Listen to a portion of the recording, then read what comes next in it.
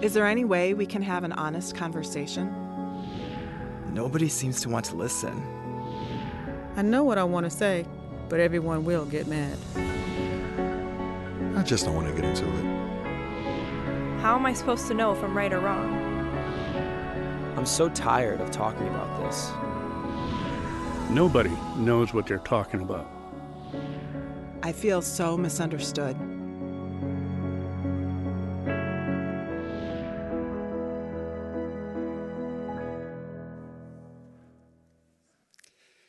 It feels like for the last many years, there have been times when it's been really hard to use the J word in public settings.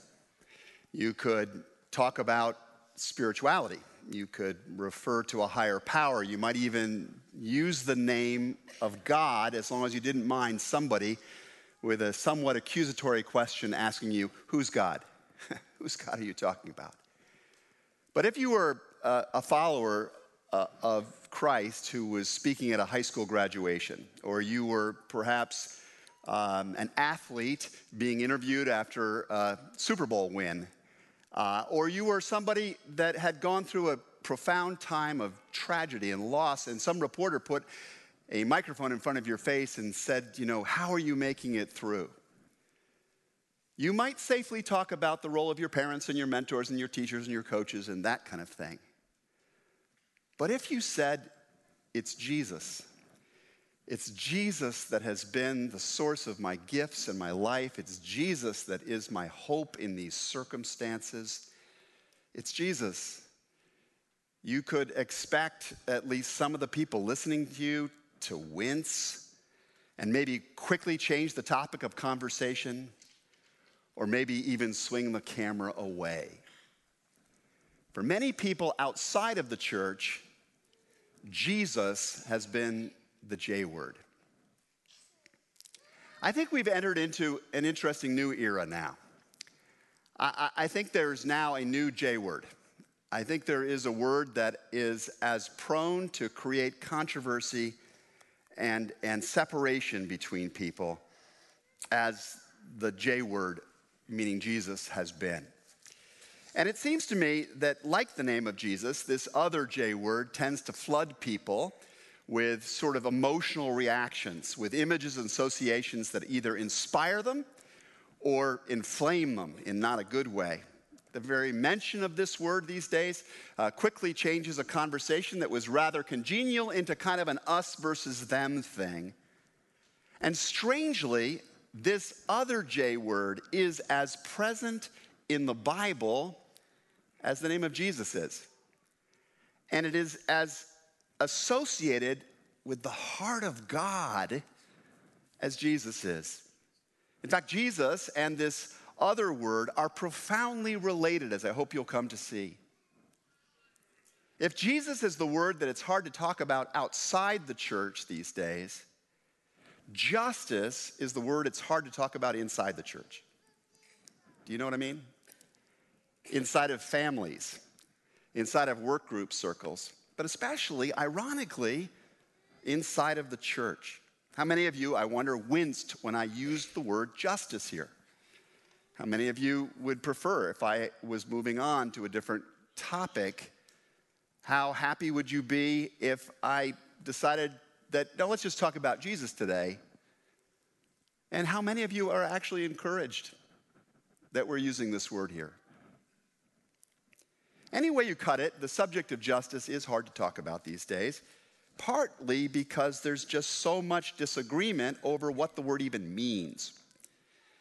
And for some of us, justice feels like it's at its best about law and order. It's about aligning things with what is right in our minds. It means putting more resources into good law enforcement. It may mean paying more attention to policing law enforcement, so it is always good law enforcement. It means exercising more control at the border, or more clearly defining the boundaries of what is right and wrong and what's good and what's not good in the face of all of the people out there who do use misuse power or take advantage of other people. Justice can mean, for those of us who resonate with the law and order end of this spectrum, it means holding people accountable for when they do wrong. And it means setting up society in such a way that people do get rewarded when they do right or when they do good and are not penalized or attacked simply because they were working hard. For some of us, justice means respecting the rules of life that make thriving possible and living into them. Things like hard work and personal responsibility and private property and stable families. How many of you can resonate with that sort of law and order sense of justice? For other people, that may be valuable, but where their heart tends to go is more of a notion of justice as about resourcing and repair. About resourcing and repair. Justice requires facing where human sin has done damage, and maybe damage to whole groups of people. It involves looking at history. It involves studying the systems and the structures of society that perhaps innocently, maybe not innocently, have nonetheless left certain people with far fewer of the educational, material, relational resources than most of us who are flourishing have had along the way. Justice is about confessing where there's not been equal protection under the law at all times. It's about working together to ensure that people actually have the resources they need to flourish. Justice in this view has to do with repairing what's gotten broken in the basic framework of opportunity that people need to be fully successful. Can any of you resonate with that understanding of justice? Now, we've got some folks awake in the back. Thank you. I'm not so sure about down here, but that's a good section. The law and order theme and the resource and repair theme don't need to be enemies. Okay? They have become enemies today for some reason. They do not need to be enemies. They can be part of a whole. They're part of a continuum that it's really helpful to examine and value as we try to understand what's not working so well in our world today and how it gets fixed. And I'm guessing that when we step back from the fray, most reasonable people will find elements at both ends of this continuum to really resonate with and care about and think is important to the whole framework of life. The problem right now is that we almost never get to step back from the fray. I mean, we are constantly being hammered by voices that emphasize one end of the definition of justice or the other end of the definition of justice to the exclusion of the other end and just try and jam that end down our throats. That's what it often feels like to people as they describe their experience of life today. And what makes it even harder is that there are some really extreme versions of these ends of the continuum. Whether it's critical race theory or white supremacy, there are these extremists who so understandably upset us that we actually stop even looking for a credible balance. We just disassociate ourselves from that end of the spectrum. We're just sort of turned off. Then along come the voices of the red and blue channels around us all the time, who tend to devalue or demonize people who are simply trying to make sure that the other side doesn't get lost. The other part of the spectrum of what justice means doesn't get lost. No wonder the justice word, the J word, is hard to talk about. I really pray, however, that it will not get lost in the church. We can't give up this word. We can't give up this word. When I was a seminary student back in the 1800s, I had a professor by the name of Tom Long. And Tom said something that I will never, ever forget. In fact, it's seared into my brain the day he said it, and I've thought of it often through the years. He says, the church is the language school of the kingdom of God. The church is the language school of the kingdom of God. And what Dr. Long was really trying to say is that there are these words that get hijacked in their usage over time. Words like faith and hope and love and many others can over time change in their meaning or get distorted or disfigured in their meaning or get used for partisan purposes, and they lose the really robust, rich meaning they once had that God means for those words to have. And the church is a place that has to fight for the meaning of those words. It has to try and recover and keep recontenting those words that are expressing something significant about what God longs to see for the people of this world. And justice is clearly one of those words. Ultimately, I think the topic of justice requires going back and really looking at how God viewed it. It means kind of setting aside the repugnant and upsetting associations that we may have with that word and going back and saying, okay, let me just clean slate here. Let me just recover a meaning, a sense of what the biblical justice concept is all about. And so today, and next week when my good friend Nicholas Pierce is here, Nick, for those who don't know him, is a professor at Kellogg School of Management in Northwestern. He's a pastor at one of the great city churches of Chicago. He's been on this platform a couple of other times before. Nick will talk next week. I'll come back the final week. And we're going to try and put our arms together around the meaning of justice, of biblical justice. And I ask you to enter into this conversation with some trust. I want to invite you just sort of to unclench what may be the tight grip we have on the storyline that we have always held to or come to hold to around what justice really means. And I want to invite you to fix your eyes upon Jesus instead. There was an old praise chorus that talked about, turn your eyes upon Jesus, look full into his wonderful face, and the things of this world will grow strangely dim by the light of his glory and grace. I invite you to look to Jesus with me. What does Jesus have to say about this beautiful, inspiring, life-changing, world-shaping possibility that is God's vision of justice? Can you go on that journey with me? Will you try and go on this journey with me? The journey starts at the beginning of the public ministry of Jesus in Luke chapter 3. And if this is your first time back since Christmas, you're very close to this because you were in chapter 2 of Luke at Christmas.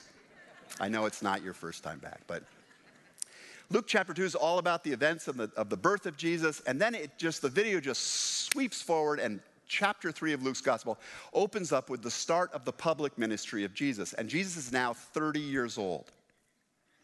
And Jesus is burst from obscurity onto the public scene. And it's really important to notice what happens right here, because in the Bible, things that happen in the beginning, at the start, are very often cues and clues to first principles, to major ideas, big ideas or major priorities. Think of the Genesis story. In the beginning, God created, and then we're given a picture of God creating a relationship between human beings, or between him and human beings with each other, and human beings and the garden and the creatures, and sets boundaries. And these kind of ideas are meant to be carried forward by human beings if they want flourishing. Well, the start of the public ministry of Jesus also has some first principles that are really worth paying attention to. God wants us to get these, I'm convinced. So the gospel describes the start, and the start is this vision of Jesus being baptized in the Jordan River. And the really key part is as his cousin John is baptizing Jesus, the people there get this vision of the Holy Spirit coming down upon Jesus. And then we're told, and I quote, and a voice came from heaven, You are my son, whom I love. In you I am well pleased. In you I'm well pleased.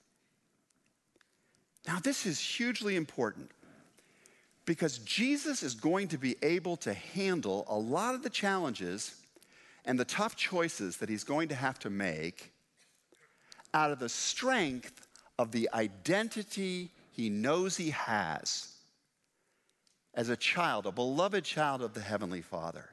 Jesus is going to play all kinds of roles in his life. He's going to be a carpenter, he'll be a rabbi, he'll be a healer, he'll be a preacher, he'll be a prisoner in jail, a convicted criminal. Jesus will be a guest at events, he'll be a host at events. Jesus will play all these different roles, but his core identity will remain the same no matter what role he's in. He will always remember that he is a beloved child, the beloved son of his Father in heaven. By the way, that truth is meant for you and me too. We are meant to be really clear about our identity. The Bible says, and I quote John, "To all who received him, to those who believed in his name, Jesus gave the right to become children of God." And what that means is that when you invite Jesus to be the center of your life, when he stops being just a spoke out there, an option, an accessory, a resource you plug into and plug out of, but instead you invite him to come be the center of your life, then you become one of God's children in that very specific kind of sense. In the kingdom of God, there are no identity politics as we have today. A lot of the struggles of our time are all about slicing and dicing people into all of these, categories. And it's not all bad, because I think, God has made a world that is wonderfully full of multiplicity and variation and diversity, and it's a great thing. It's a beautiful, how boring this world would be if it was all gray, if everybody thought exactly the same way, if everybody had the same monotone voice, right? It'd be a terrible world. This diversity is a great thing.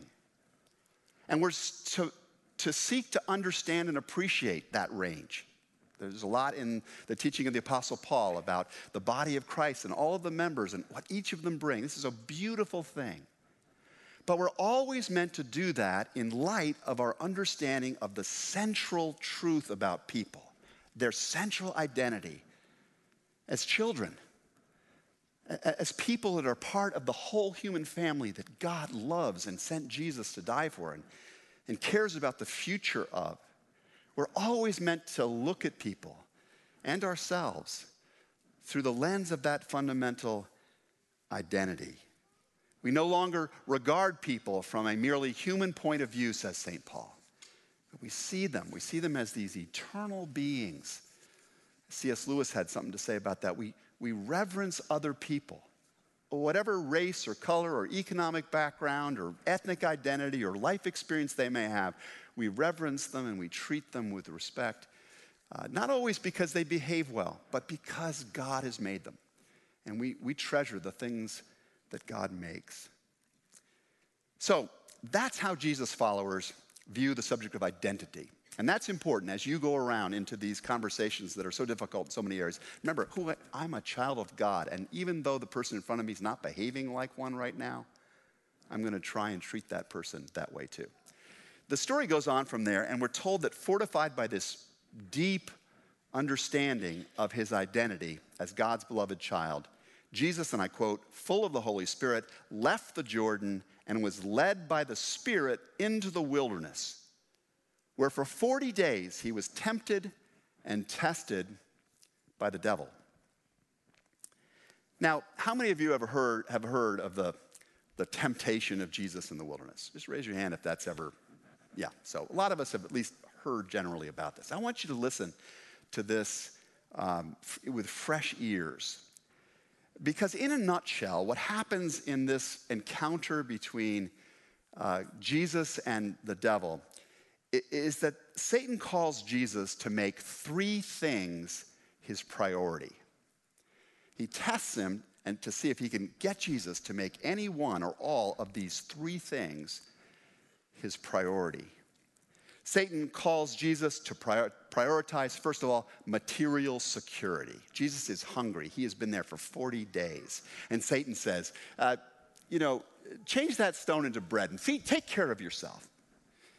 And the second temptation, Satan brings Jesus to a place where he can see all of the kingdoms of the world. And this temptation is about earthly power. And Satan says, bow down to me. All these kingdoms can be yours. And the third temptation, Jesus is taken up to the top of the temple, and he can look down, and the temple courts are filled, teeming with masses of people coming to worship at the temple. And Satan says, throw yourself down off this pinnacle, and the angels will come and catch you up. And the temptation there is towards public status, because Jesus would be seen as being taken care of by God in this special way, and that he would have more prestige, he'd be famous instantly. Security, power, status.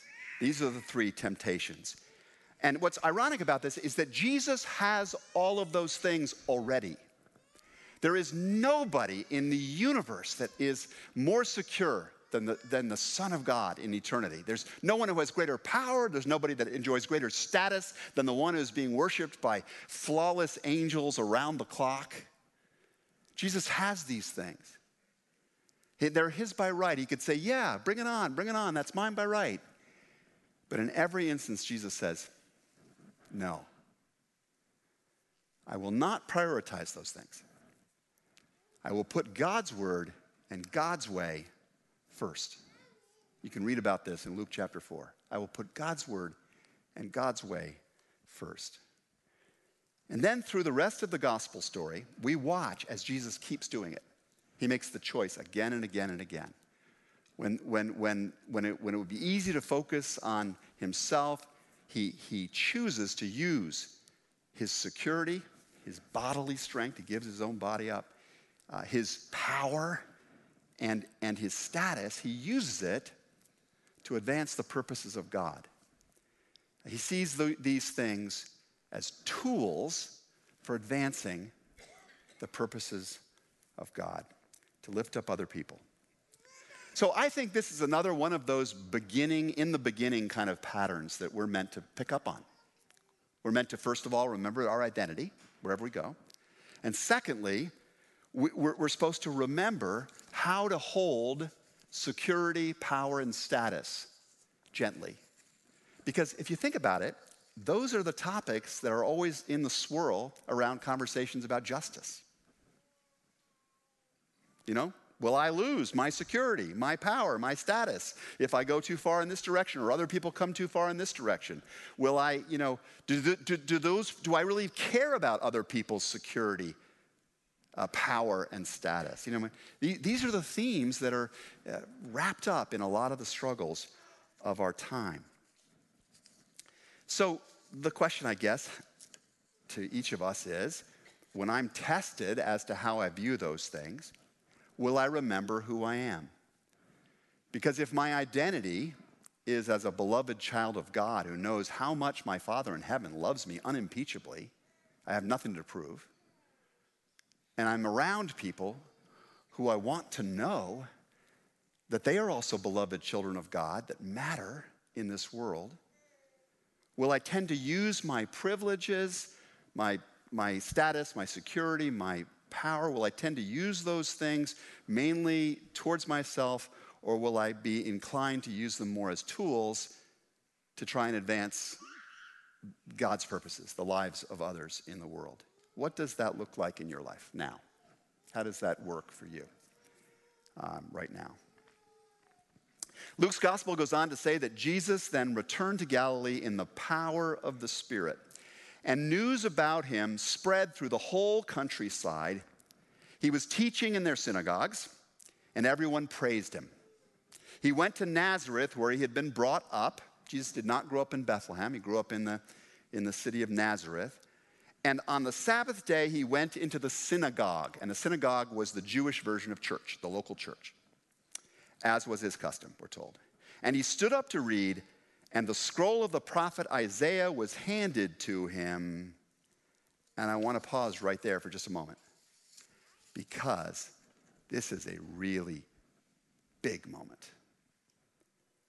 I mean, you think it was big when Jesus was in the manger, right? And the wise men came.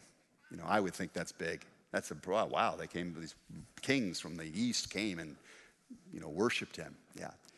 This is a bigger moment, this moment we're seeing in Nazareth. Because Jesus is starting the public work that will make him the most talked about and revered and influential figure in human history. Think about this. He's about to enter into that movement.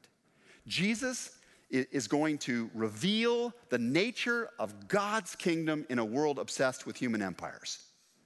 Jesus is going to give his life on a cross in just a couple of years for the forgiveness of the sins of anybody that puts their trust in him. Jesus is going to demonstrate the power of God to overcome even death, which we all fear, and which takes people we love. We worry we'd never see them. He's going to show that God has a power to overcome even death. Jesus is going to start a church, a community of faith that will become the longest running continuous corporation in the world, with branch offices on every continent and in most towns, and that will exert, I mean, we talk about Amazon, nothing compared to the corporation Jesus founded. The body, that means where the word corporation comes from, the word body, corpus. Jesus is about to do that. He is going to give his very first sermon in his home church to inaugurate all of this. I think back 25 years ago now when I came to give my first sermon in this church. I was 37 years old. So I had a few more years of experience than Jesus. Yeah. And I thought long and hard about what I would say that day, because I really wanted to make sure that I started out, you know, with a message that really reflected what I believed God's heart was all about and what people would be buying into if they selected me as a pastor. And I had to preach a sermon, and they were going to vote on me. They did vote on me after that sermon. So I was thinking long and hard about that message, exactly what I wanted to say that would reveal where I hoped we would be going together. And I remember the morning vividly because I drove over here. I came down 31st Street, and I pulled over just outside the parking lot here and just stepped out of the car and threw up in the ditch right out there because I was literally so scared. I don't think Jesus was scared when he got up to speak in Nazareth. But I do think he probably gave as much thought as I gave, or a lot more, to what he would say there that would reveal his heart and what people would be buying into if they chose to follow him. So unrolling the scroll, he found the place where it's written, "The Spirit of the Lord is on me, because he has anointed me to proclaim good news to the poor. He has sent me to proclaim freedom for the prisoners and recovery of sight for the blind, to set the oppressed free, to proclaim the year of the Lord's favor or grace." Then Jesus rolled up the scroll, gave it back to the attendant, and sat down. And the eyes of everyone in the synagogue were fastened on him. And he began by saying to them, "Today, this scripture is fulfilled in your hearing." Now, Jesus was reading from a couple of different places in the scroll of the prophet Isaiah, from chapter 58, from chapter 66. And these verses that Jesus read from, that we've just read, were commonly understood by Jewish people to be prophecies about the coming Messiah. The coming Messiah would be like this, would do these things. And so what Jesus was effectively doing was saying, "I'm him. The wait is over. I've come." What I find interesting is that Jesus chose this particular prophecy about the coming of the Messiah for his inauguration speech. This is what's really fascinating.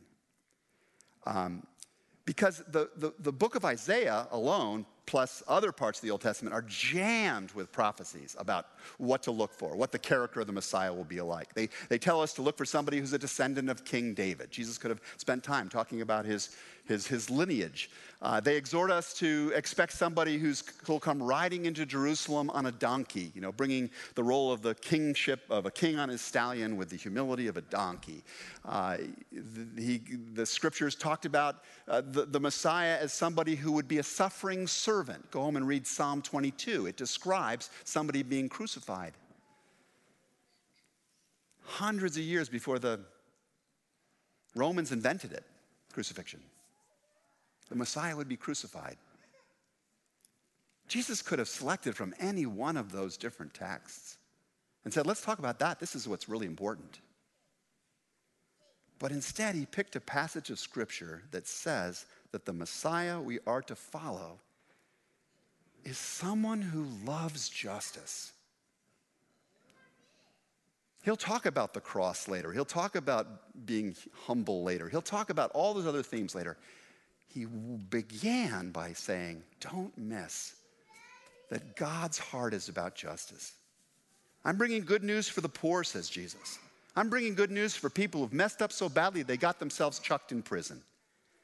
I'm bringing good news to people who are blind. I'm going to give sight to the blind. I'm going to be involved in healing people. I'm going to set people free from crushing burdens in life. I'm proclaiming the year of the Lord's favor, which was buzz language. Everybody in his crowd understood what that meant. The year of the Lord's favor was a reference to the Jewish tradition called Jubilee. It was a commandment God gave to the Jewish people that every so often they were to proclaim a year in which everybody's debts were forgiven. People who had just amassed huge fortunes and people that had been terribly crushed by debt would together find good news. It wouldn't take away the fortunes of the people that had amassed them, but you would lighten up on the debt ridden so they had a chance to start again. As far as we know, the Jews never obeyed that commandment. They never held a Jubilee year, even though God said, do this, because this is my heart. So Jesus is saying, basically, God has a special heart for people who lack security, power, and status. He loves everybody, but he has a particular heart for people who lack security, power, and status. Look who he chose to birth himself through. A woman that lacked security, power, and status. Now, don't get me wrong. God cares about everybody. God cares about the whole enchilada. God cares about the law and order end of justice. He does. He set some boundaries, even in Eden. There are consequences and implications and accountabilities that are very, very important. In fact, in the very first chapter of Isaiah's prophecy, God says, stop doing wrong. Learn to do right. Seek justice. But in the very next clause, God makes it clear he's also passionate about the ministry of resourcing and repair. He says, defend the oppressed, the crushed, take up the cause of the fatherless, the people where the family system has gotten torn apart and the dad's not in the picture anymore. Plead the case of the widow, the single mom, the vulnerable old lady. Care about resourcing and repairing those bad situations. Now, I'm almost done, and I imagine some of you are saying, Dan, I think you've missed the point. I hung around church for a lot of years, Dan. Let me tell you, I've never read it this way. Jesus wasn't really out to advance justice so much as he was trying to advance spiritual conversion and freedom. Jesus has come for the poor in spirit. He's come to free people from being prisoners of sin. He's going to give sight to people who are spiritually blind. He's come to forgive people's moral debts, not literal debts. And I would say to you, that's true too. He is just that great and generous, that he cares about the soul as well as the body. And he wants to bless it all. All. And I know that's true because of how Jesus later on, towards the end of his ministry, his public ministry, Matthew chapter 25, describes the acts or behaviors of the people he regards as his followers, as his sheep, the sheep following the shepherd. And how different those behaviors are from those who are goats, who kind of go their own way. And I worked on a farm, and that's right. Sheep kind of tend to follow, and goats tend to kind of go their own way. Because in Matthew chapter 25, Jesus describes these behaviors, and I've got them up on the screen for you. Notice the similarity between the behaviors towards vulnerable people that he says he's come to help in his Nazareth message, and the behaviors he says that God is going to reward at the final judgment. Are those spiritual behaviors? Or are those the practical behaviors of people whose spirits have been changed for good, so that they start to have a heart for other people like God has? We're going to talk a little bit more about this in the next couple of weeks, but I think there's no way to read the Gospels, there's no way to take the Old Testament prophets seriously or the law there seriously and not come away with the conviction that God is out to redeem bodies and families and systems and cities and societies as well as souls. As well as souls. And those things don't get redeemed easily without reaching the soul. That's very important. In his book, Surprised by Hope, British evangelical scholar N.T. Wright says this, and with this I'll close. God created a good creation. He mourned the fall of humanity. He raised up Israel to model a better way. And then he sent Jesus to set the whole world right. And justice is about setting things right. It's like taking a broken bone and fixing it, setting it right. Jesus died on the cross to carry out God's justice, his promise to set the world right and to flood the creation with his glory. What right means is that Jesus came for nothing less than to inaugurate the restoration of God's creation to its original glory. He's come to restore what the Hebrews used to call the shalom, the great shalom, the peace and the flourishing that God wants for everybody. Let's be absolutely clear. That kind of project of justice isn't going to happen overnight. It's not going to be brought in by some government or some party or some church initiative. It's not going to happen finally and fully till Jesus comes again. But Jesus came to invite you and me to be part of this amazing movement of law and order, of resource and repair. And we can know the joy of seeing God move through our lives for good in the lives of this world, so long as we don't get too uncomfortable even mentioning the J word. Please pray with me.